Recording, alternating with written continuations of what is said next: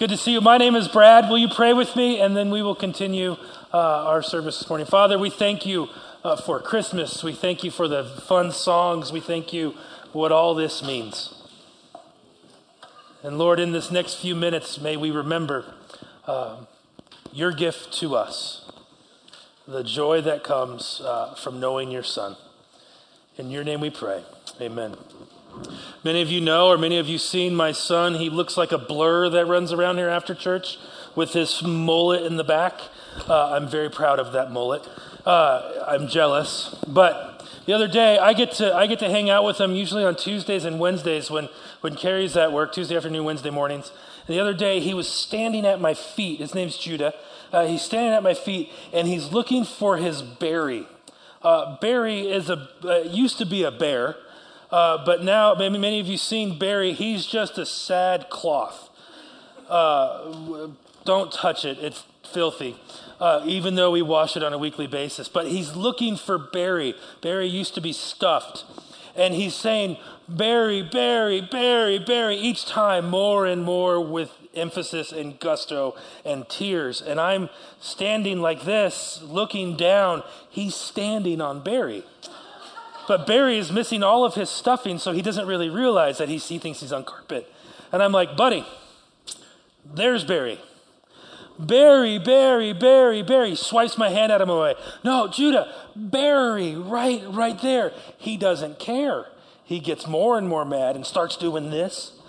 Barry, Barry, Barry. Literally, my son is standing on the very thing that he wanted so much, but he's missing the point. He's missing my point. And when I think about Judah missing the point of me telling him that he's standing on Barry, he's so close to it, I think a lot of Christmas. And I find myself doing this every year where I say to myself, I'm going to be present this year. I'm going to slow down. I'm going to remember. I'm going to cherish all of these moments. And I try to do this every single year. Yet, every single year, what happens? I come so close to missing it. The hustle of shopping, the worry that you didn't get everything on the list, and then the worry that, yes, you did get everything on the list, but how are you going to afford groceries next week? And then there's all the things you have to do. You have to watch Christmas movies. You have to make Christmas cookies. You have to drink hot chocolate. You have to go see Christmas lights. You have to have Christmas PJs.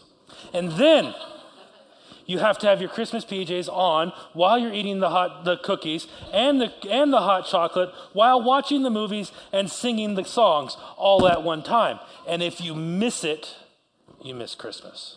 Because that's what Christmas. We put this pressure on ourselves, on everything that we have to do in order to make Christmas Christmas. And in doing so, we miss the point of it all. Then yesterday happens, and I'm exiting Costco. I had the death wish to go to Costco yesterday. It wasn't that bad. And so we're leaving Costco, and I'm turning right, getting out of the parking lot, and I'm like, I can't wait for Tuesday when it's all over with. People drive crazy during the holidays, right? And then I find myself going, I've missed it again. And maybe you're like me, because I have a sneaking suspicion that this is a common problem. And this time of year, we tend to miss the point. And we rush through Christmas without ever pausing and realizing what the point of this all was. When we think of the Christmas story, it begins in Luke with the angels pointing to the shepherds. They're pointing to them like I was pointing to Judah. There's something happening in Bethlehem, they say. Go find it. And oftentimes, when we look at the angels pointing, our gaze misses what they're pointing at, and we start focusing on other things. They say, go find a manger. Never in the story of Luke is a stable mentioned. But what do we look for? A stable. There's no stable there. Look again. There's no stable ever mentioned. Then they say to them, go look for a manger. Now there's some things here. They would have been staying kind of like in the open air garage underneath a house on stilts. It would have been where animals would be kept during the storms. So technically it can be used as a stable, but it wasn't a stable. We get this picture that Joseph goes door to door knocking, and saying, is there any vacancy? Meanwhile, Mary's back on the donkey, being like every good spouse, saying, I told you, you should have made reservations. We wouldn't have been in this thing if you would have just listened to me. We get this picture, he's going door to door. History tells us that they were probably in like a garage. There's a manger off to the side because that's where the animals would have stayed if they needed to come in from the weather. And this is where we get this idea of a stable, but the stable isn't mentioned. Then we have this idea of animals. There's no animals mentioned either. We get the picture that in our nativity scenes, right, that Joseph had to move the cow in order to deliver the baby. And we sing about the donkey and the ox keeping time, or vitals of Mary as she's giving birth. And this is the picture that we have, but we've missed the point because we've clouded the pictures with things that aren't necessarily there. They're details that get us lost in the picture of it all. The angels were pointing to a manger. The shepherds go running to this manger. The manger was the most famous animal feeding trough in history, and it's not really the first choice that we have. But the shepherds said, go find a manger. It was a signpost for the shepherds to look for something, and so they go looking. Not many people would choose to put their newborn baby in a manger. So this stood out from other babies probably being born that same night. So the shepherds, they go looking for it. Mary and Joseph were resourceful. The manger wasn't the point, what the angels were pointing to. They didn't say, go find a manger. They said, go in the manger is what you need to be looking for. The manger wasn't what they needed to see, but what was in the manger was the important part. The manger in and of itself is just a feeding trough for animals. If anything, it was a signpost to the baby who's living inside of it. The angels say, they show up in the middle of the night to the shepherds. They fill the night sky with light, and they say, don't be afraid in Luke 2:10. I bring you good news that will cause great joy for all people. Today in the town of David is a Savior that has been born. One translator says it this way, don't be afraid. I'm here to announce a great and joyful event that is meant for everyone worldwide. This is good news that the angels are coming. Usually when angels show up, it's bad news, it's judgment, right? We get scared. But they say, no, this time, don't be afraid. I've got good news. The word in Greek is charamegas. It's like super good news. It's exceeding, it's great, it's high, it's supersized news. That this time, this news will bring something. It's good news that you have that will cause in everybody worldwide joy. The joy wasn't the manger that they were looking for. The joy that they wanted to see was found in the manger. But what makes this joy so great? What makes this news so great? Great news, the first thing that makes this news so great is good news always comes at the end of a long, hard season. For many of you, you've seen this. The best thing always comes after something very difficult. I once ran a marathon in 90-degree heat. The best drink of water I ever had was after I was done. Because it was cold, I was finished. That's the best water. And it was from Long Beach tap water. It was gross. But it tasted so good. The best meal I ever had was the one that broke a 3-day fast. The best hug is from a relative that I haven't seen in years. You're hired are the best 2 words you've probably ever heard after years and years of looking for a job. Congratulations, you're in. When you open the letter for your school back in the day, or the ones that you're still applying for, congratulations always sounds best after you've been rejected multiple times. All of us who know about great news know that great news is only made better because of the bad times that have come before it. You're cancer-free always comes after a diagnosis of cancer. The best news comes after a long, hard trial. The shepherds that night knew bad news. They were the ones that knew bad news more than anyone else. They felt the stranglehold of Rome on them every day, day in and day out. They were the ones hoping for something good. Our darkest nights and our hardest times are the places where our hope tends to grow the most. And on that dark night, the angels brought them good news. Many of us sit here today in these seats in the middle of a hard time. And today we could take courage and be joyful because Christ thrives in those places. Throughout Scripture, this is the story of God. At our wits' end is where he begins to move. In Genesis, it starts with Abraham, and he's 90-something years old. His wife is 90-something years old, and the pregnancy comes back positive. The test. When he thought nothing could ever happen anymore, I've reached my limit, pregnancy was there. The promise was fulfilled. Moses stood on the corner of the Red Sea in front of him, the Pharaoh's army bearing down on his neck, trying to kill him. He's out of options. And what does God say? Turn around, I'm going to deliver you in Exodus. And when he was at his wit's end, God began to move. Joseph sat in prison for many years because he did the right thing. Many years he sat there until finally the dream came when he was at his end. Joshua crossed the river to attack a heavily fortified city with barely any troops that have ever seen battle. And God met him when he was at the end of himself. David stood face to shin with a giant, with stones and a sling. Paul was in prison writing letters that constitute most of our New Testament. All of these times when they were at their wits' end, God met them in their weakness and brought forth hope. And then there's you at the end of yourself. Today, are you out of options? But can you dare to have hope that even though you're out of options, at the end of yourself, Christ can still be born? There isn't a single circumstance that can prevent Christ being born in your life. And every circumstance can lead to Christ being born in us. Luke uses the backdrop of taxes and a census. Is anything more annoying than taxes and a census? The answer is no. Joseph and Mary have to travel to pay their taxes and report for the census. In the middle of the chaos, in the middle of not finding a place where they could stay, Christ is born in the middle of their hope, or in the middle of their hopeless situation. Christ comes. Good nor bad can hinder God's movement in us. Christ will be formed in you no matter what.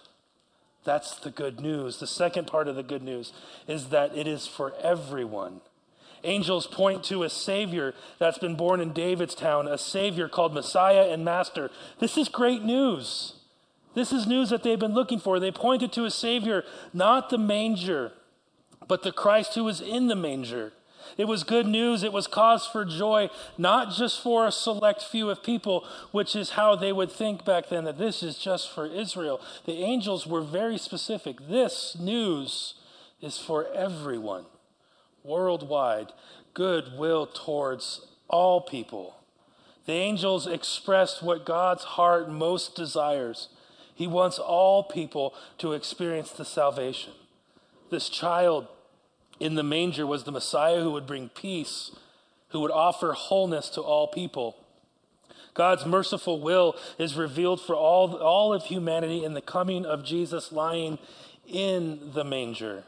His coming was for all people. In Luke 2:10, the goodwill in the angel's song refers to God's favor, which is being revealed in the birth of Jesus. Glory to God in the highest, and on earth goodwill towards all. And this is personified in the shepherds.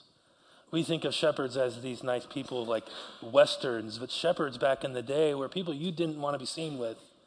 The temple and the religion considered them totally unclean. They would have police records. You wouldn't want your kids hanging out with shepherds. They were the ones you didn't trust. Yet they were the first ones to hear the good news. And it shows us something about our God. He's a very inclusive God. Jesus' birth came at a time where inclusivity was not one of the attributes that they would think of God. Yet Jesus modeled the inclusiveness of God. He had dinner with prostitutes. He had lunch with tax collectors. He forgave the unforgivable. And he healed the disease, the people who the church that day would say, get out of here, you have no right being here. Jesus went specifically to those people. He came to people who did not have theology in order. The people who didn't have the answers, the ones who were not model citizens. We wouldn't go to shepherds first. In fact, we'd probably avoid them. They smelled like animals, and they were probably very shady people. But God does things differently. God's favor was being revealed in the birth of Jesus to all people. The angels pointed to a manger over a mansion. Jesus' father on earth, Joseph, was a carpenter instead of a king. It was quiet. It was just a few people that night instead of a paparazzi and media zoo. Why would God do this? Why would the creator of heaven and earth send his son to be born in such a place, in such a way? Jesus was born to the messy. He was born to an unlikely audience to give us all hope. To give us all hope, because sometimes our lives look the same way. We're messy and we're unlikely, and some of us stink. Yet we're given the same hope. We make a mess of things. Sometimes our actions stink, and though we try to make the best of it, the winter winds come into our lives and they blow out the divine spark and they blow out the joy, and the days are cold and the nights are long, and too many days we've spent away from God because of it. And we think that God will never want to come to me because I've been gone for too long. Maybe you've had too many years that have added up and they've been hard on you. Maybe you've made too many choices that you think disqualify you. Maybe your life you think is too messy. Yet God knows something, and he has some amazing words that he points to you. The angels point to you too and say, good news to even you. Tonight, a Savior is born. Even to the messy, even to the ones who don't have it all together. These are the first persons that know about this. It points to great joy. The Savior's been born, and it's the Savior for all people in all places, everywhere, no qualifiers.